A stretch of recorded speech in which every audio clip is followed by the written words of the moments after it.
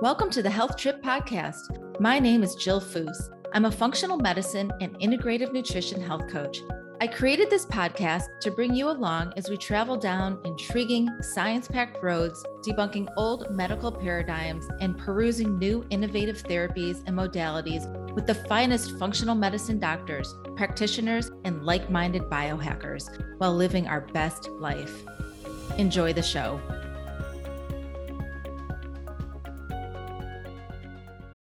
Hi, everyone. Welcome back to another episode of the Health Trip Podcast. I talk an awful lot about women's health, especially as it relates to menopausal years. Today, I am focusing on men's health, specifically about testosterone. About 40 to 45% of men over the age of 45 have low testosterone or low T. Younger men can also experience low T even when in their 20s. Low T levels are correlated with poor nutrition, age, sedentary lifestyle, poor sleep, alcohol or drug use, prescription drug use, exposure to toxins, stress, and genetics. There are also serious health risks associated with low T, such as an increase in cardiovascular disease, osteopenia or osteoarthritis, a decrease in lean body mass, our longevity organ, chronic brain fog, and of course, sexual dysfunction. Low T leads to depression, more stress, and a feeling of hopelessness and low confidence. One of the first questions I ask my male clients is, how's your libido? Because it tells me a lot of information about his health and lifestyle. It's a fantastic marker to look at for overall health in men. The good news is that there are many options and lifestyle changes available to optimize testosterone levels. And that's what we're here to talk about today with my guest. My guest is Dr. Tracy Gapin. He is board certified by the American Board of Urology and is a fellow of the American College of Surgeons. He is a leading GainsWave provider and founded the Gapin Institute for High Performance Medicine in 2017, focused on helping men optimize their health so they can fulfill their highest potential. He offers a personalized path to helping men maximize their physical, cognitive, and sexual health. Dr. Gapin is also the author of the best-selling book, Male 2.0, Cracking the Code to Limitless Health and Vitality. A little medical disclaimer before we dive in. By listening to this podcast, you agree not to use this podcast as medical advice or for making any lifestyle changes to treat any medical condition in either yourself or others. Consult your own physician for any medical issues that you may be having. This entire disclaimer also applies to any of my guests on this podcast. So we've got a great conversation coming up with Dr. Gapin, and sit back, open your minds, and tune in. Hi, Dr. Gapin. Welcome to the Health Trip Podcast. So glad to have you here today. Hey, Jill, how are you? Glad to be here. So let's just dive in because there is a lot to cover in men's health. Yes. So you spent a lot of years in the conventional medical healthcare model, and then you moved over to a more functional medicine approach. Did something happen in your own personal life, or was it lack of results that you were seeing in your patients that led you down that path? Yeah, great question. It was a combination of both of those. You know, I was a very busy urologist in a high volume practice for 20 plus years. And about halfway through my time there, I got to a point where I woke up one day and realized I was 30 pounds overweight, felt like shit and couldn't do it anymore. And didn't like who I'd become. I realized that I needed to make a change. And so I went to my concierge doctor friend for some help. And what I unfortunately learned is that we don't have healthcare. We have disease care, we have crisis care. And because I didn't have any actual, formal diagnosis, ICD-10 code, any disease to treat, he was somewhat lost in what to do with me other than simply eat more vegetables, exercise more, and lose weight. And that was really all he had for me. And I knew I needed a lot more than that. But at that time, I didn't know much more than him. I as a men's health expert that I was, I realized that I didn't have the answers either. And so I went on a journey, on a quest, if you will, of studying and researching anything I can get my hands on. And I learned about, first it was epigenetics, the science of how our lifestyle and environment affects our body's performance and function. I learned about precision medicine, how to use genetics to individualize healthcare. Learned about functional medicine, learned about hormone optimization. And I realized as I went through formal hormone optimization training that as a men's health expert that I was as a urologist, we got zero training in urology residency on how to actually optimize hormones. And I realized that we were doing it all wrong. We had no idea what we were doing. And so I learned how to implement that. And I learned about peptide therapy, which is an amazing tool we can talk about. Learned about a lot of anti-aging protocols, age management protocols, if you will, and how to use wearable technology and how to incorporate some of this biohacking stuff that's out there, as long as there's science to support it. And Jill, what I found, the secret was combining those disciplines together, and the sum is greater than the parts. Right. And so I integrate functional medicine as well as all these other disciplines, and I was able to transform my own health. And I realized that I was onto something here. And so I started introducing these concepts with my patients, and they had the same great results. And as that grew, and as I suddenly found my passion for medicine again, through all this, it got me down the path where I realized I could have a much bigger impact out of urology, out of traditional medicine. And so I'm now happy to call myself a recovering urologist. Now I've been out for a year. I launched the Gavin Institute for High Performance Medicine a little over a year ago, and haven't looked back. So when you brought all this into your new practice, how were your patients who may have already been established in your other practice? How was their initial response to all of these new protocols? Yeah, there was definitely a transition there. There were a lot of patients who I saw in my urology practice who no longer fit in the current model that I created, because so many people are still stuck in this disease model world. Use my copay to pay for a doctor visit, to get a prescription medication, to stamp out this symptom as a Band-Aid until the next time. And it's this ugly, vicious cycle that just doesn't work. And so what I do now is focus on, really, if I can put it down to one simple word, it's optimization. Yeah. And I'm not okay with treating your symptom or disease just to get you back to neutral baseline. That's all traditional medicine does. And so to answer your question, a lot of patients are no longer with me because they're still stuck in that disease model world and they can't see the bigger picture. And so it's really introducing a new concept. And I've created this concept of high performance health, which is a brand new concept to a lot of people. And it's really all about how can we optimize every aspect of our health, because I really believe that the success we achieve in life starts and ends with our health. And if you don't have that, you got nothing. Absolutely. And there is no magic pill out there for any of this. It is all about stacked protocols and lifestyles. That's right. That's right. And traditional medicine was really all about that magic pill. You know, I'm sure we'll talk about men's health as we move along here, but the big thing that I would hear every day was, hey, doc, I just want the blue pill. Yeah. And it completely ignoring the cause of the process that caused him to want that. And so it's diving deeper that I can have a much bigger impact. Yeah. So speaking of the little blue pill, why should men be practically obsessed with their testosterone levels? So great question. So when we talk about sexual function, you know, I think of it as four components that need to all come together. One is hormones. So testosterone is where you're going with this. So I definitely want to dive deep into testosterone. But testosterone is one part of the much bigger picture when we look at sexual function. You need good blood flow. So we can talk about the vascular system. You need good nerve function, and you need the psychology as well. You need intimacy, attraction. I see a lot of guys with porn addiction, dopamine issues that can affect it as well. But diving deep into testosterone, it is a vitally important hormone for men. And most men are fixed and obsessed with testosterone, so they know that. I like to point out that that's one piece of a much bigger picture, but it definitely starts with testosterone. I am seeing in my practice on a daily basis, almost every single man I see has low testosterone. And this is not just about sex. It's not just about libido, sex drive, performance in the bedroom. It's not about building muscle and being able to lift harder. This is about energy, about mental focus and concentration and cognitive function.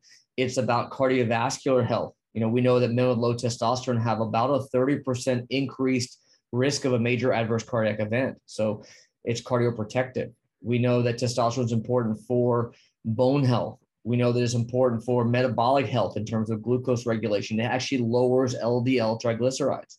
We know that testosterone actually reduces risk of prostate cancer. Let me repeat that because that always makes people confused. Low testosterone is associated with an increased risk of prostate cancer, which is very counterintuitive to what we've always been taught. And so testosterone is really about a man's life, Jill. It's not just about sex. Absolutely. I talk about this often in women's health and how important testosterone is. And as we go through menopause, how that drops and nothing's bringing it back. You've got to replace it. And you have to support it by a healthy lifestyle. And it's not just about our libido either. It's about all the things that you just mentioned. So such an important hormone. Where Absolutely. does it even come from? How is it made in our body? So testosterone originally comes from cholesterol. You look at the steroid biosynthesis pathway, cholesterol gets converted into pregnenolone. Pregnenolone gets converted into DHEA, which is a very important hormone as well. That's often deficient in men. And then DHEA gets converted to testosterone. And then testosterone can get converted to DHT or dihydrotestosterone, which is a much more potent androgen. And it gets metabolized down into estrogen, estradiol. And so, estrogen is a very key, important hormone in men as well, just obviously as it is in women. But men tend to think that estrogen is evil and that we don't want testosterone to ever get converted into estrogen. Well, that's how it's metabolized, number one. And number two, estrogen is actually cardioprotective. It actually has a protective effect on the cardiovascular system and reduces risk of major adverse events. And so, yes, it's all about the balance. Men come in and they're obese and they're insulin resistant and they're inflamed and they have estradiol levels up here and they have testosterone levels down here. So sure, that's a problem, but estrogen in and of itself is not the problem. It's the ratio of testosterone to estrogen that we care so much about. That's what's more important. So when you're testing for testosterone levels, and we'll get into what those levels should be, are you looking at estradiol as well?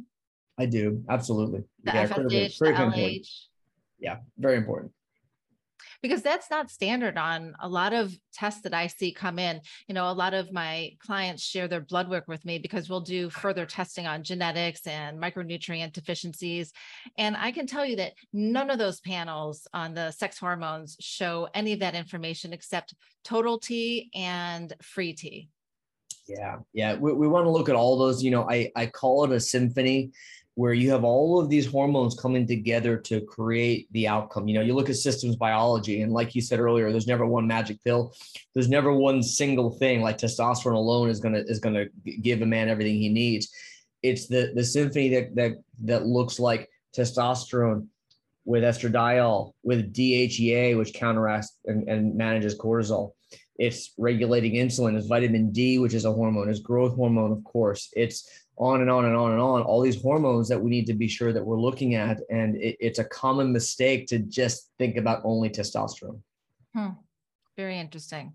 Yeah. So let's talk about optimal levels of testosterone in men. I want to start from men that are in their 20s on up, only because I'm a mom of 5 and four of them are boys, and they're all, out of the house and doing their thing and all athletes.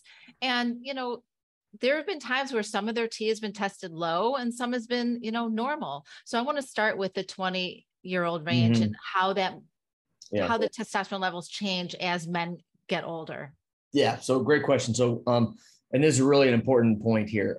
So there are 3 published studies, massive longitudinal studies that look at testosterone levels in men.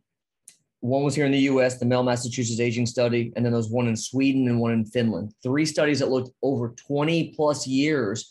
What are we seeing in testosterone levels? And what we saw, which was really important, and this comes back to answering your question, I promise, it showed a 45% decrease in free testosterone over 20 years. 45% lower free T than what it was 20 years ago. So if you take a 40-year-old guy today, his free testosterone is literally almost half what it was 20 years ago. Wow. It's insane.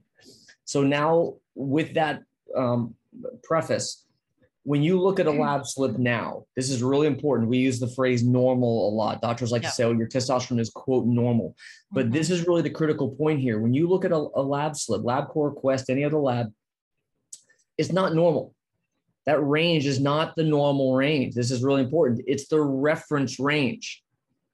That range on the right, this ridiculous like 193 to 700 stupid range you see for testosterone, is the reference range. So what does the reference range actually mean?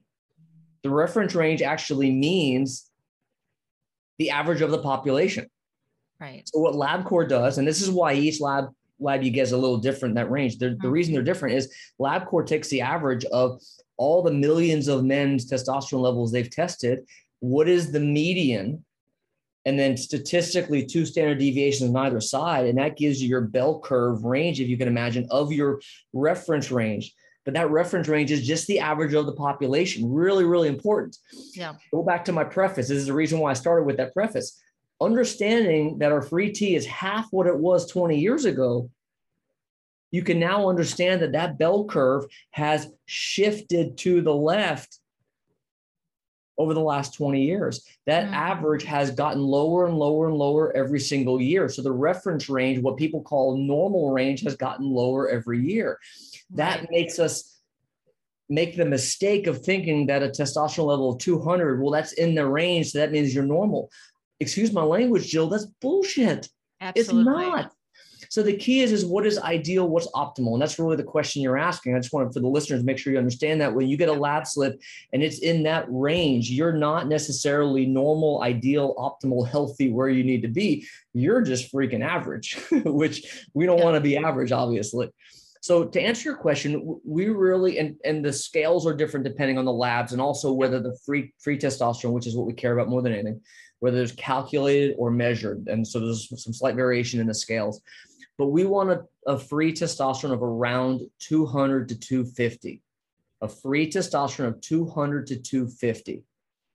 Now, depending on the scale, that may equate to 20 to 25. So you got to look at the scale you're using. Other labs where it's calculated, that number may be completely different than that scale. But we wanted a free testosterone of 200 to 250. Now, what total testosterone does it take to get there is a little different for every man, because proteins like sex hormone binding globulin, SHBG, which we can measure in that lab panel you talked about earlier, can bind to that testosterone and make some of it unavailable. And so when people ask me, well, what should my total testosterone level be? The answer is whatever it takes to get your free testosterone to about 200 or so. Yeah. So I want you to just clarify the difference between total and free, because a lot of people don't really understand what that is. Sure. Yeah. So think, and I normally draw this on a piece of paper. I can't for this podcast, but imagine you have free floating in your bloodstream a bunch of testosterone molecules. They're floating around, and that's your total testosterone. All the testosterone molecules are counted as the total testosterone. Now, for testosterone to work, to do its job, how does it work? Well, what it does is it goes into the cell, and then it goes into the nucleus, which is the headquarters of the cell, and it affects DNA transcription at the nuclear level of the cell. For testosterone to have any effect, it has to get into the nucleus of the cell. Well, if testosterone free floating in the bloodstream is bound to proteins like SHBG we talked about, or albumin to a lesser extent, or some of these other less common proteins, that's now a big fluffy molecule that can't get into the cell anymore. It's too big. And so that testosterone molecule is basically ineffective. Recent studies have shown that perhaps maybe it has some slight effect, but forget that for now and consider those molecules ineffective. So the free testosterone can be thought of as the soldiers in your army who actually have guns, who can actually do something. Whereas all the testosterone molecules connected to proteins are relatively ineffective. So that's why the free is so much more important than the total. Right. Because it's the active form of testosterone. Is there something that's happening in certain people that's making it bind to proteins so it's unavailable to get into the cell? Yeah, and this comes into genetics, where there are some men who have particularly high levels of sex hormone binding globulin. Things like obesity, insulin resistance, some other things can affect that to some extent as well. But a lot of it's genetic. And a lot of it, I can't tell you how many men I see every day who ask, well, how can I lower my SHBG to get higher free testosterone? And the answer is that there are some herbals like stinging nettle root has been one of the few that may have an effect. You can look at things like boron, maybe, although I don't know the science there is very strong. I think the real answer is that you just need higher testosterone levels to get to the free that you're needing. Yeah. Yeah. So what are some common signs of a man that would have low T? And then I also want to, so wait, before we go on to that. So in terms of the levels of optimal levels of testosterone, like for men in their 20s, 30s, 40s and on up, are you saying you always want that free to be around 200 to 250? So great question. So as a man ages, we know that in general, once a man hits 50 and to some extent 40, but especially 50, a man's testosterone level will tend to drop by about 1% every year. That's just a natural part of aging, unfortunately. And we do everything we can to minimize that. And so we know that men in their 20s should have very high testosterone levels. We're talking total of maybe 1,500, 2,000, even with frees of 250. And that's typically should not be a problem. What I'm seeing here today is probably half of the 20-year-olds I see have low testosterone as well. What we don't have is a scale that says a man who is 20 should have a T of 1,500, a man who's 30 should have a T of 1,400, and a man who's 40 should have a T of 13. We don't have a scaled metric like that, like I think is what you're asking. Yeah. What we know is that younger men definitely have much higher levels, which is ideal and optimal. How do you fix a man in his 20s that has low testosterone? That's a little more complicated than older men because we got to deal with the fertility issues and the long-term effects, et cetera. But suffice it to say, there's no absolute number for younger men versus older men. Yeah. And when we get to some of the protocols that you have in place to help men increase their free testosterone, we're going to go back and talk about that 20-year-old who does have low T and how that looks for them. Yeah. But what are the common signs of a man with low T? Yeah, great question. I would say there are three common complaints that I hear every day that would be most attributable to low testosterone. One is low energy fatigue, especially later in the day. The guy's at work and it's like 3 o'clock and he just wants to take a nap. Guys come in and tell me, yeah, take a nap every day around 3:30. Oh, that's a massive problem. Guys don't need naps. Men with low testosterone need naps. So one is low energy and fatigue. The other one is issues with weight, especially belly fat. Guys will have these extra 10 pounds around the belly, around the waist, and they can't burn it no matter what they do. This is where I like to say diet and exercise is not enough. You can do anything you can do dietary wise and exercise wise, but if your hormones are off, you're not going to burn that fat and lose that weight. So that's the other big one. And then the third one would be sex. Guys will, I'll very commonly see issues where they have low sex drive, low libido. They're just not interested. Their wife is suddenly chasing them when their entire relationship, they were chasing their wife. And I've actually had wives come in with them and they're actually concerned about infidelity because, hey, my guy not interested in me anymore. What's going on kind of thing. So it could be a real problem for relationships. And so that's why I like to point out that this is not just about men, it's about women as well, because it affects the relationship in many ways. Yep. In my health coaching business, when I'm working with middle-aged men, more specifically, one of the first questions I ask them is, how is your libido? Because to me, it is such a great lens to look through in terms of what their lifestyle might look like, in terms of nutrition, stress management, all of that. Yeah, absolutely. Yeah. So let's talk about some of those causes that affect a man's T dropping in terms of lifestyle, nutrition, environmental toxins, and so forth. I want to dive into these because, we're going to talk about those really cool protocols to add into someone's routine. But before that, you got to get your lifestyle together. Yeah, absolutely. So great question. When you look at those three longitudinal studies I mentioned, they corrected for diet and some other lifestyle factors as well. They corrected for obesity as well. And they still saw that dramatic decline in testosterone. And so I do believe there's a dietary component for sure. I do believe that there's clearly lifestyle factors that come into play as well. Stress, poor sleep, lack of activity. We can go into all that stuff. But the environmental toxins, the endocrine disruptors, to me, without question, is one of the biggest factors that is really not getting addressed like it needs. So there are studies that show that these chemicals in our environment are clearly associated with disruption of our endocrine system. That shows up as low testosterone, autoimmune disease, obesity, insulin resistance, even increased risk of cancers and depression, and even in kids, ADHD, et cetera. And we're talking about things like plastic water bottles. Yep. plastic K-cups, plastic food containers. We're talking about personal care products like deodorant, sunscreen, laundry detergent's a big one. The clothes you're wearing are laden with whatever chemicals they're washed in, and these chemicals are lipophilic, meaning they tend to get absorbed through the skin, through the fat layer of your skin. And so, personal care products, we can look at plastics all over. IV tubing. IV tubing in a hospital is made from chemicals that we know crush our health. Yeah. And so it's in the food that we eat. It's sprayed on our crops. It's the herbicides and pesticides that our crops are covered with. It is the lining of metal cans. There's actually a plastic lining of every metal can. Our animals are injected with synthetic hormones. Our water is laden with estradiol. Women birth control, estradiol has actually been measured in very high levels in our drinking water because our municipal treatment plants can't filter it out. And so, little things you could do every day by avoiding all these plastics. I always have a stainless water bottle with me anywhere I go. You'll never see me drink from a plastic bottle. I'm very careful about eating fresh organic fruits and vegetables, because if you're not, then your food was sprayed with potentially harmful chemicals. Organic grass-fed meats, wild caught salmon, for example, wild caught fish. These are little things, but they're big things.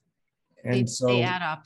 They add up. Yeah, absolutely. And so when we look at the causes of low testosterone, one of the biggest ones is endocrine disruptors. And the way to address that is improve our detoxification systems, number one, but number two, really limit our exposures. And these are examples of ways you can do that. So how hard was that for you personally when you went on this new, we're opened up to a whole new lifestyle for yourself? How hard was that component? Because so many men, they don't think in terms of these little details of looking at ingredients on their deodorant, or mouthwash is a big one, right? Yep. Yeah. The answer is it was not hard for a couple of reasons. Number one, I became obsessed with it because I saw the change it was making in my own health. I saw the change it was making other men's health in general. And it made me more and more passionate about pursuing this and learning more about it. Number one. Number two, I got my wife involved. Now that my wife understands this stuff as well, she has the apps on her phone. So whenever she's at the store, she's scanning barcodes. Yep. Environmental Working Group has an app called Healthy Living. You can use Yucca as another one, YUKA. Think Dirty is one of my favorites. All my boys have Think Dirty on there. Yeah, and Think Dirty is the third one. There you go. Yeah. And so getting my wife involved, now suddenly it's a family affair. It's not just me, and I'm passionate about it. And the third big reason is, when I work with men, one of the very first things we do is dive deep into what's your why. Yes. The guy's like, I want to lose weight. Well, no, BS. Why? Well, because I want to be thinner. No, why? Well, because my pants don't go. No. Why? And when you dive down deeper, there's always an emotional underlying major reason why you want to make the change you're looking to make. Right. And for me, it's my kid, it's my family, my kids, my beautiful wife, my two amazing little kids. They're 6 and 8, so they're still little right now. It's how can I be the best husband and father that I can be?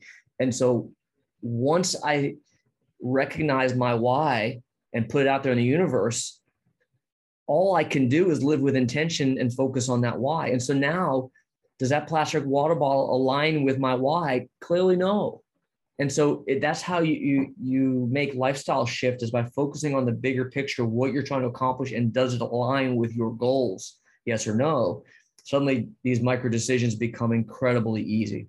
Yeah, I love that. As a health coach, we work on the why in the beginning of the journey. You got to know your why, right? Yeah. And your lifestyle that you create for yourself in your home has to be something that you can travel with, whether it's to your office, to a convention out of state, or on a vacation with your family. It has to be something that you're willing to commit to, that you can take along with you for the journey. Absolutely. Yeah. One of my group coaching calls that we did was on travel hacks. And I went through that. It's probably one of the most popular one with the executives I work with, because they travel so much. And like you just said, you can't just stop all these things that we're doing while you travel, or else you're not going to be successful. So completely agree. Yeah. Right. Because there's certain things you cannot control. Like when you're in a hotel room, you are exposed to whatever detergents and cleaners they're using in that room, but there's other things you can control. That's right. And so it's making it part of your routine, your everyday routine, and just practicing that every single day. It then becomes your new normal baseline. And you don't even have to think about it. But in the beginning, it can be very challenging for a lot of men. Let's talk about other lifestyle factors here, like nutrition. Let's start with nutrition. That's a big one. Well, we talked about eating clean, but in terms of focusing on certain macronutrients to help increase and support higher levels of testosterone, what are your thoughts on that? Yeah. So, and I'm going to give you a little different spin than you probably normally hear, since I know you talk a lot about nutrition in your podcast. But to answer your question, testosterone, zinc, magnesium, B vitamins are definitely the key micronutrients that we want to focus on optimizing when it comes to healthy testosterone levels, especially if you're trying to do it naturally. So those are really the big ones. I like to look at nutrition in terms of not only what are you eating, but how you're eating and when you're eating. And so what you're eating, you talk about all the time. So I'm gonna skip over that just to focus on the different stuff. So you hear a slightly different spin on this stuff. Number one is, how are you eating? And what I mean by this is, with all of my clients, we use continuous glucose monitoring, CGM. CGM is a tool that has previously only been used for diabetics to understand how your blood sugar is responding to your activities. And so when I work with high performing individuals, I can now understand how your sleep impacts your blood sugar, how your stress impacts your blood sugar, which is really impactful, but also your meals. And so what I find with people when you track your blood sugars with CGM is how you eat is critically important. So what I mean by that is, let's say you're eating a meal with carbs, proteins, and fats. Let's say you have grilled chicken, quinoa, great healthy carb, and Brussels sprouts, let's just say. The order that you eat those in can dramatically affect your blood sugar.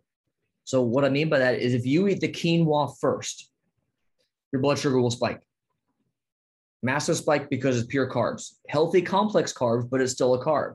Blood sugar spikes, and then it comes back down.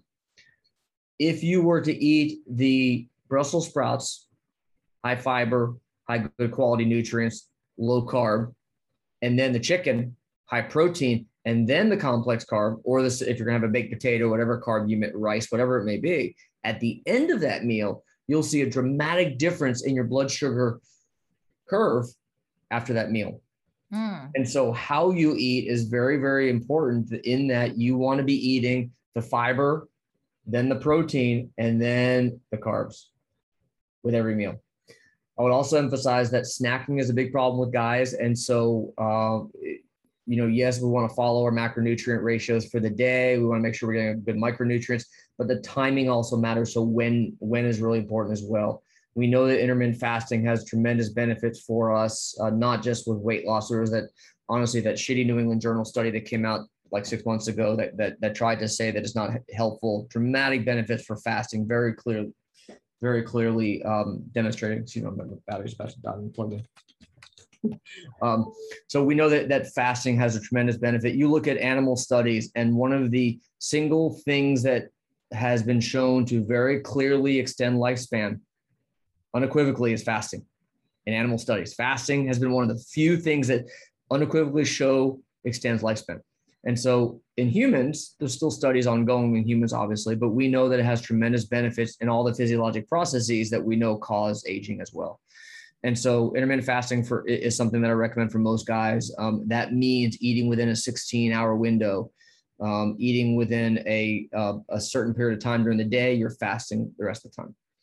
Another spin on that you may not have discussed previously is, it's better for that window to be earlier in the day rather than later in the day. Yeah. So let's say you're eating and I think I said eating in a 16-hour window. I meant fasting in a 16-hour window, eating in a 6 to 8 hour window. Excuse me. Yeah. So preferably down to 6-hour window of eating, preferably fasting for 18 hours. The smaller you can get that window, the better. And it's better if you were to eat, let's say you ate from 8 a.m. until 2 p.m., 6 hours. Much better then fasting, then eating, from 2 p.m. to 8 p.m., and then going to bed a couple hours later. The longer the time interval between when your last meal was and when you go to bed has been shown that to be beneficial. And so that's why I like to not talk about just what you eat, but how you eat and when you eat. Absolutely. Meal timing is huge. And when I think of like people snacking, to me, that's a red flag that maybe they're not hitting their macros in those 2 or 3 meals a day.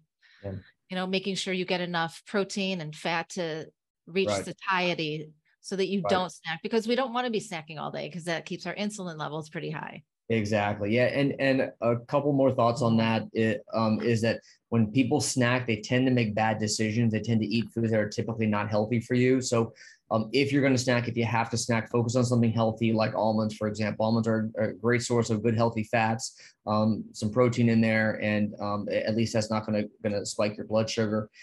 Be careful. When we look at foods, what to eat again, 2 things to avoid for anyone, regardless of your genetics: the sugar and seed oils. Absolutely. I have pictures of a bag of almonds. My wife and I were at Target a year ago, and one bag has almonds, and you look at the ingredients on the back, and ingredients almonds, perfect. The next bag, dry roasted almonds, you look at the ingredients, almonds, corn oils, cottonseed oil, sunflower oil, safflower oil. And these toxic omega-6 pro-inflammatory seed oils are killing us. And so be careful with those snacks. If you're going to have something like almonds or whatever, look at the ingredients in those products. Right. Those rancid seed oils and that sugar is what causes obesity. And how does obesity affect testosterone levels? Oh my gosh. So fat has an enzyme called aromatase. Aromatase will take all your testosterone and switch it into estrogen. Dunzo. Fat will also increase cortisol. It increases stress. It promotes insulin resistance, which also crushes testosterone as well. And so really, really important that one of the biggest things that men can do to help naturally improve testosterone is to lose weight, burn that visceral fat specifically. Right. Because isn't there a relationship between cortisol and testosterone, like the whole HPA axis? Can you just run us through that? Because people will come to me and say, oh, I was diagnosed with the HPA axis syndrome, but they don't even know what it is. Right. So I would like you to break that down for us. Absolutely. Yeah. So we have the pituitary, the gland in our brain that ultimately is responsible for testosterone, estrogen, or hormone production. The pituitary specifically will send out a signal called luteinizing hormone, or LH, which tells the testicles to make testosterone. Now, the adrenal glands make 1% of our testosterone, but forget the adrenals for now and consider the testicles making the testosterone. Now, that testosterone will then feed back on the brain and tell the brain, hey, we got enough testosterone, we're fine, and luteinizing hormone will decrease. And that happens ultimately from the hypothalamus above. But to keep it simple, the brain sending the signal to turn on testosterone feeds back and says, hey, we're fine, turn it off. Okay. So that's how your hypothalamic pituitary gonadal axis works. Mm-hmm. For cortisol comes from the adrenal glands, and you have corticotropin releasing hormone, which also comes from the brain, from the pituitary, and it will go to the adrenal and say, hey, we need cortisol. Why? Well, you're stressed psychologically. There's a traumatic event. You've been in a car accident. You're scared. You're running for your life from a tiger back in the caveman era. You got crummy sleep. You've overtrained. You are stressed out at work, pushing yourself too hard without rest. You are eating bad foods. The toxins we talked about earlier, any of these are stressors in our environment that are causing the pituitary to send out corticotropin releasing hormone, which stimulates ACTH to stimulate the adrenal gland to make cortisol. Okay. Comes from the adrenal cortex. Cortisol then comes back to the brain, just like testosterone does. Cortisol comes back to the brain and says, hey, we're good. We got everything we need, but it's shutting off the testosterone pathway. Mm. And so now this cortisol, which in short term may be good for you. It may be good to help with a stressful situation. You know, Right. in a way, in the short term, it's anabolic. So cortisol is not all bad for you. It's when it's long term, when it's chronically elevated, that chronic overstimulation is what shuts off testosterone production. And so short answer is cortisol crushes testosterone. And so what are some things that you tell your patients to implement in terms of managing that chronic stress that everybody's experiencing? Yeah, so it's looking at every one of those stressors. So number one is psychological stress, and it's funny. Most of the high performing executives and entrepreneurs I work with, or I have a race car driver and baseball players, and they're all like, "No, no, I'm not stressed, doc. I'm fine." And I say, "Nonsense. Come on, like I know you're stressed. You think you're not, but you are. Most people just Right. don't realize it." So, controlling the psychological stress, we look at things like mindfulness practices. Meditation is so incredibly important. Yeah. Breathing exercises, and everyone will immediately say, "Now I know how to breathe." You actually don't, because what you want to do is always breathe through your nose. Always breathe through your nose, never breathe through your mouth, and it dramatically affects tissue oxygenation. Mm-hmm. And so I'll keep that story short to say always breathe through your nose. So that's going to help reduce the stress response. And then it's going to be things like making sure you're getting enough good quality sleep. So Yeah. what's your sleep hygiene like? What are you doing at night? Nothing raises cortisol more than crummy sleep. And so focusing on good quality sleep, focusing on the foods that you're eating, focusing on clearing toxins on your gut. You know, we haven't talked yet about the microbiome, but the bacteria in our gut controls our body. It controls our health. It controls our Yes. metabolism, our energy, our brain. Almost anything is affected by the bacteria in our gut. And so looking at ways of improving our microbiome and making sure that our gut is intact, you know, secretory IgA and inflammation and that sort of thing. And that again goes back to, you know, eating the right foods as well. So look at psychological stress, we look at food, we look at sleep, we look at making sure, you know, lifestyle wise, you're not overtraining, Yeah. making sure you have the right micronutrients, all those things together, again, from a systems biology approach, that's what it takes. Yeah. And speaking of the gut microbiome, I want to talk about how certain pharmaceuticals, certain medications that people are taking affect not only their gut microbiome, but their testosterone levels. Yeah, great question. So, you know, things like statins are the biggest culprit. We could look at things like PPIs, proton pump inhibitors, can definitely affect the microbiome as well. Super common problem. Um, I see so many men that come in on so many prescription medications. It's almost like a trail mix of medications that they're taking, to have to go through one by one, whether the drugs are affecting sexual function or testosterone, the microbiome, or potentially even all of those. Very, very common. Yeah. And then what about drugs and alcohol use? So alcohol use is definitely going to raise cortisol. It's a stressor, again, the ones that we mentioned. And so what alcohol will do is really disrupt sleep. So a lot of guys will say, well, I drink alcohol to fall asleep at night. Well, what it's doing is sedating you so that you can fall asleep, but you're getting really crummy quality sleep. And we could talk about stages of sleep, but specifically, we just want to focus on getting good quality deep sleep. And when you drink alcohol, when you take Ambien, Xanax, Lunesta, any of those drugs, prescription medications, it's sedating you, but it's not helping you get good quality sleep. Right. And so wearing some type of measuring device on your sleep to be held accountable, right? You got to, some people, I am a results person. I have to see what's happening. So I wear a Whoop app. All my kids wear this. And I think my daughter wears the Oura Ring, but whatever it is, looking at that data and thinking about what did you do the day before? Did you overtrain? Did you drink alcohol? Did you smoke a lot of weed? I mean, That's right. you know, now that weed is easily accessible, so many people are doing it more and more, right? It's easy. And that is having an effect on people's overall health, especially testosterone. Yeah, absolutely. So when we talk about wearable tech, all my clients have to wear something. And I don't care if I wear a watch. I love the Ring as well. There are straps, there are bands. I try to be relatively agnostic and not push any particular brand. There are pros and cons to each of them. So I can share those details, but as long as you're using something to track, again, the quality of your sleep, not just how long you slept, but how long was your REM sleep, how long was your deep sleep, and sleep latency, how long it take you to fall asleep. Stuff like that is really important. The other piece of wearable tech device or other tool that I use all the time is a heart rate variability tracker. Now, heart rate variability or HRV is a marker of physiologic stress. We talked earlier how important stress is and how much stress is crushing our health, especially testosterone.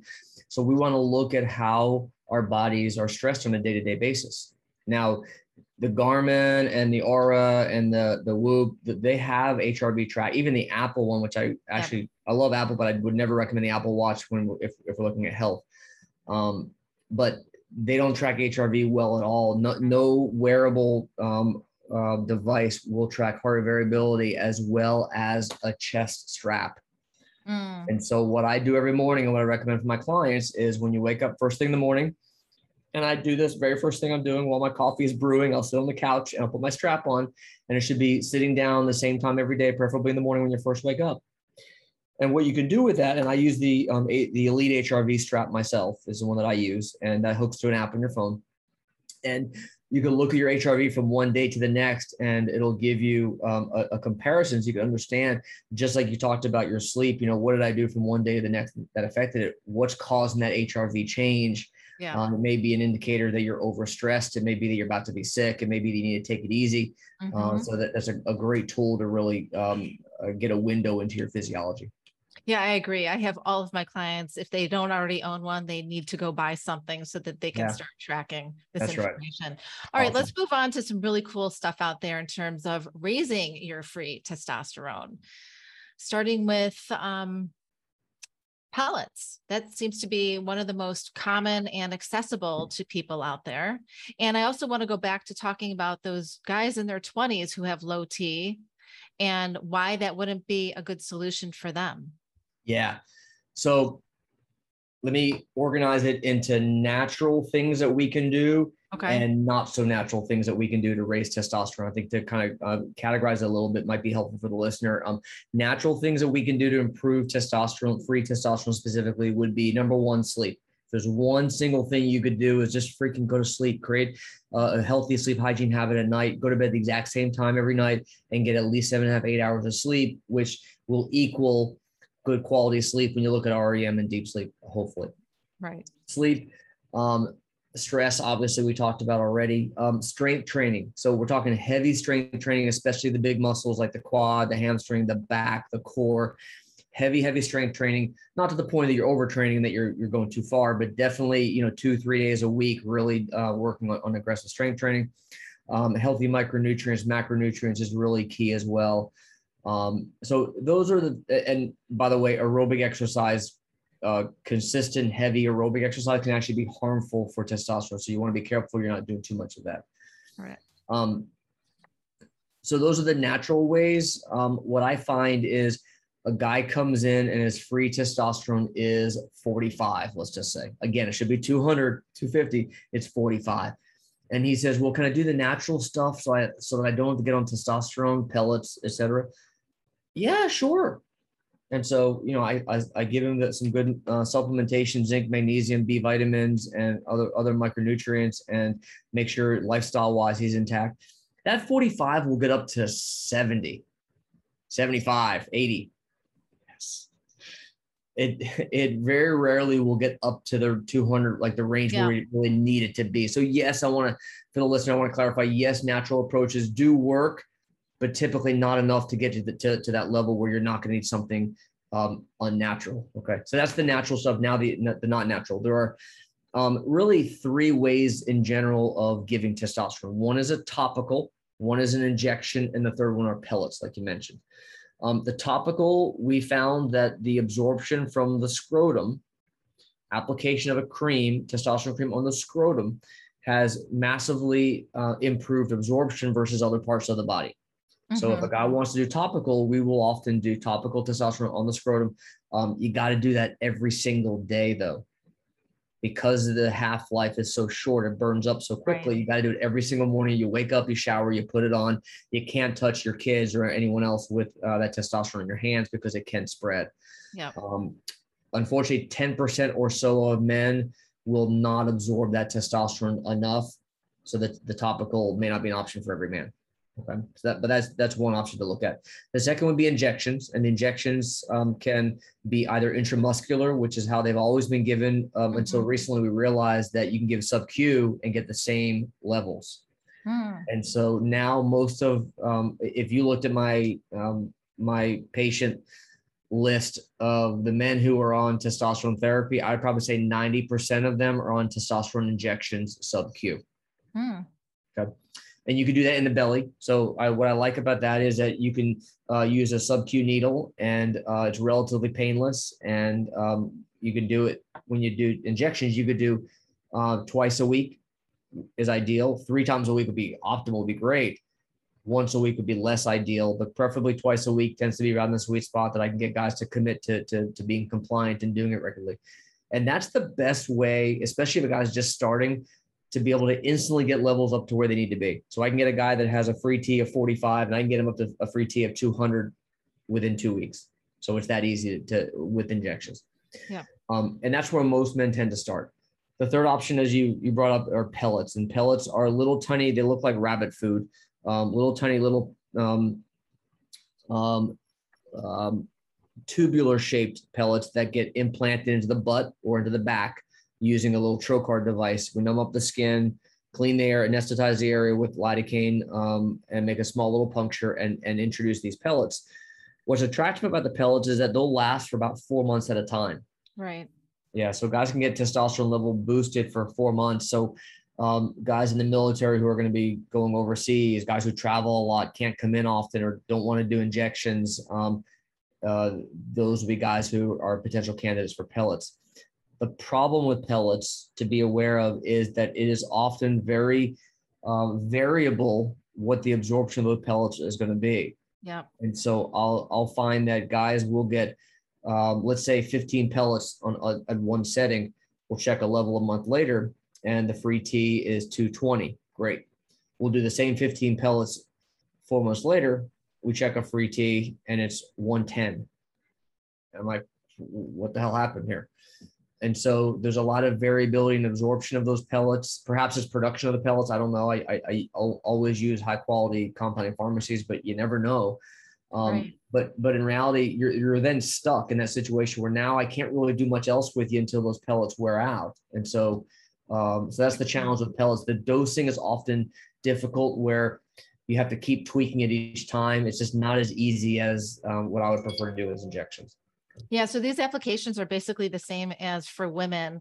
I started on testosterone pellets many years ago. Yeah. And one of the injections, one of the pellet applications shot my testosterone up to over 900.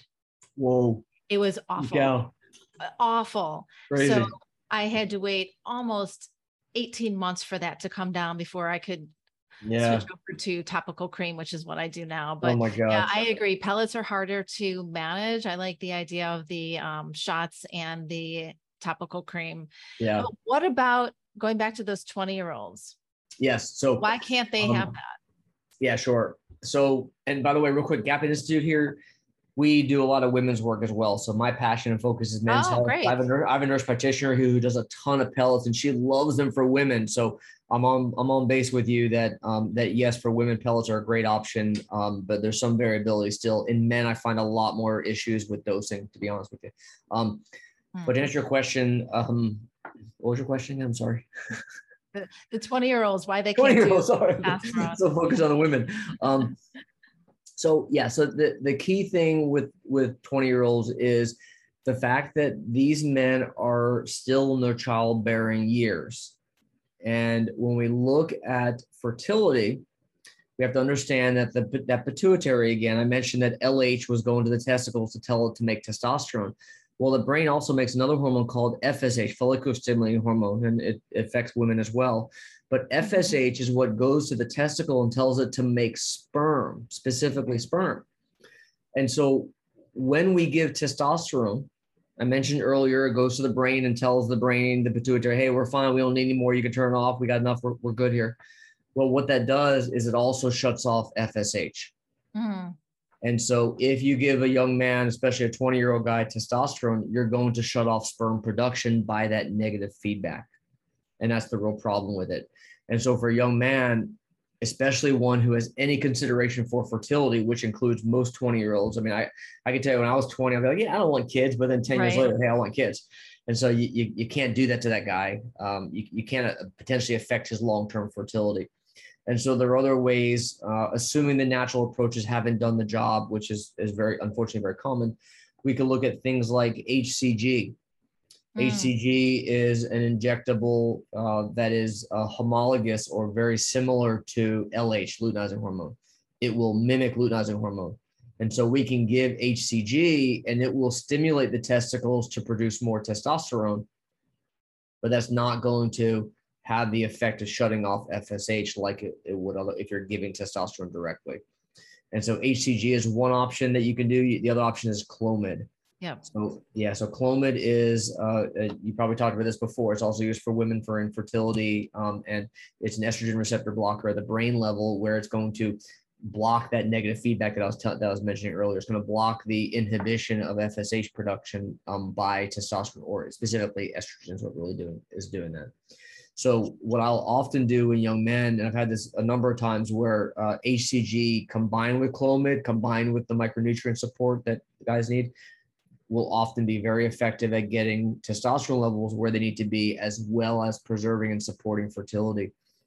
I've had a couple men, got maybe at least 10 men now, who have come to me for infertility specifically.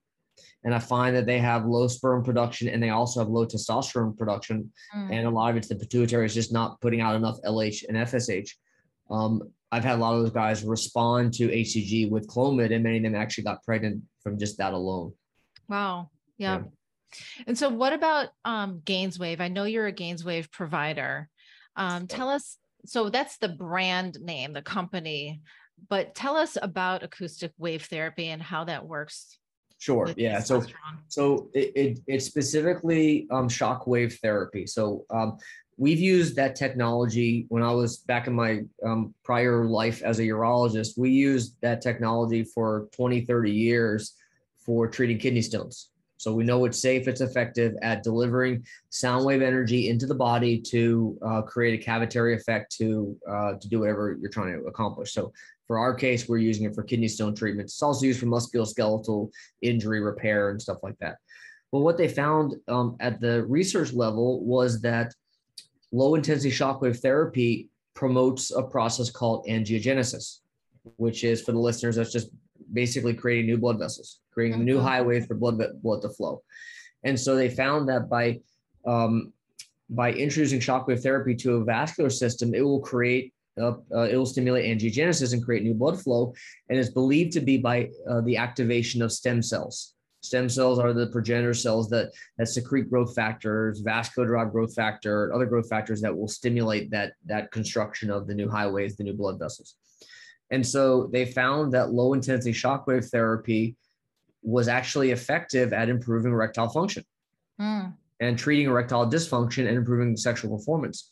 And so GainsWave is the brand that took low intensity shockwave therapy and really brought it to the masses, introduced it to clinicians. Here's how you can use this technology to treat ED to improve sexual performance. And so that's how GainsWave comes into play. The technology is low intensity shockwave therapy. GainsWave is the brand that introduces that and works with clinicians to help us improve patient education and support on proper technique for the therapy as well. So it sounds really painful. And I know there's men listening to this right now and they're going to think, oh my gosh, what does that even entail? So just don't get too graphic, but take us down that path a little bit. It is not painful. Yeah, it's not painful. Guys do feel it a little bit. We actually give them numbing cream to put on the penis about 15, 20 minutes before the treatment, so they really don't feel it at all. But it is done in the procedure room. Guy lays on a table. My technician will take the ultrasound probe. Looks like an ultrasound probe. It's the therapy probe, and it's attached to the machine, and you'll hear a loud tick tick tick tick tick tick tick tick as it's delivering these shock waves. And again, the guy can feel it, but it's really not painful. and it's done to the penis directly, and it will stimulate increased vascular blood flow, vascular formation. And it's typically done twice a week. Like we'll do it here in the office Tuesdays and Thursdays, and a guy will do it for 3 weeks. So 6 treatments, and then take a break for a month or so, and then do another 6 treatments. And throughout, he is continuing to stimulate sexual function by using a vacuum device, a penis pump, a way of promoting, I call it physical therapy for the penis patients, penile rehabilitation, where you're stimulating it. And I say, use it or lose it. I say that, you don't want to atrophy. It's smooth muscle that you want to continually activate. Right. And so I encourage regular sexual activity. I encourage regular stimulation if you're not going to have sex with your partner. And that continual stimulation is what's going to ultimately give the best outcomes. So you mentioned stem cells, and I know stem cells, exosomes, ozone therapy injections, all of this stuff. Do you use all of this in your practice as well? We do. We do exosome therapy. I want to be really clear for the listener that it's off label. So exosome therapy is used for regenerative purposes, is used for ED, it's used for anti-aging protocols, which some people scoff at, but there's some real science there. Yeah. So it is used, but again, it's definitely off label. Yeah. And what about ozone therapy? We have not done any ozone therapy here. I do find it very interesting, and I have a couple of colleagues who are into it, but we just haven't done any here yet. Yeah. Yeah, it is really neat. Yeah. And then what about, there's a peptide that I actually tried once called PT141. And so peptides are really, really interesting to me. They are the wave of the future, if you ask me, in terms of regenerative medicine. But tell us about PT141 and why that is important in terms of sexual function.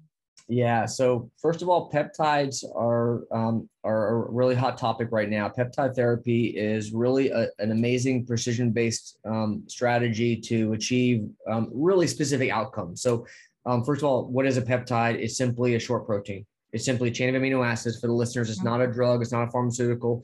It is a specific sequence of amino acids. It's not like collagen, which is just a bunch of amino acids. It is a specific sequence that has a very specific purpose. So for example, BPC 157 is a 15 amino acid sequence that comes from the stomach. Insulin is a peptide. Growth hormone is a peptide. Apidolon is one that extends lifespan in animal studies. It's just 2 amino acids in length. Thymosin alpha is a great peptide that comes from the thymus gland, which is where our immune system kind of originates from as a child, as a baby, and it shrinks and involutes and goes away as we get older. And so introducing those peptides can help rejuvenate your immune function and stimulate T cell activity. And then we can look at fun ones like PT141 you mentioned, which is a great peptide. It comes from the melanocortin stimulating hormone, or MSH family. The reason I bring that up is when you use PT141, it will cause tanning. It can cause incredible tanning in some cases if you're not careful. Yeah. The PT141 is great for improving arousal, libido, works for both men and women, as you've experienced. And it's really, it's a fun peptide. It is, to be really clear, it's not going to treat ED. If a guy can't get an erection, it's not going to fix that. It's going to just enhance sexual arousal and performance. Exactly. Yeah. But I think it's a fun one to add on to the protocol. Absolutely. Yeah. It's the icing on the cake. Yeah. So you wrote a book titled Male 2.0. Why does every man need to have this book in their arsenal? Yeah. So this goes back to my years in urology, that I recognized that men were stuck in what I call male 1.0. And that is, and I was the same way. I was guilty of that as a physician, as a men's health expert that I was in urology. I was guilty of the same thing. And that is, we're reactive, we're passive, we're waiting for, if it ain't broke, don't fix it. If there's no disease, if there's no problems, then I'm fine. I'm good for now. Leave me alone. And it focused on waiting for a problem and then treating it with a simple Band-Aid solution, which is the typical way we think about healthcare. And so Male 2.0 was my introduction to this concept of precision medicine, of using genetics to individualize care, to being proactive instead of reactive, to not waiting for disease to set in. to individualize your care, to go deeper than just testosterone. Quit thinking testosterone shots are the answer to your problems, and understand, why do you need testosterone? What's the underlying issue? And Right.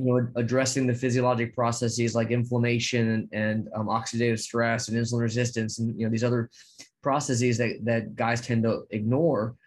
It's focusing on a deeper level of how we can optimize our health, and taking a very different approach for men's health. Yeah, it sounds like a great book. It's definitely going to be on the Hanukkah list this year for all 4 of my boys. Perfect. I love it. So tell listeners where they can find you, and if you have any free resources on your website that they can download to start integrating some of these practices today without even having to go see a doctor right now. Tell us all about that. Yeah, sure. So my center is called the Gapin Institute for High Performance Medicine. The website, gapininstitute.com. I do have an offer for your listeners. I have a free copy of my Secrets to High Performance Health, which is a quick cheat sheet, a checklist that you can use to start implementing some of the stuff we've talked about today. The listeners can simply text the word health to 26786. Again, that's health to 26786. And they'll get a copy of my Secrets to High Performance Health. They'll also get a complimentary copy of a digital copy of my book, Mel 2.0, that you brought up as well. And they'll get a link if they want to jump on a call with my team to see how we can help you. You'll get that as well.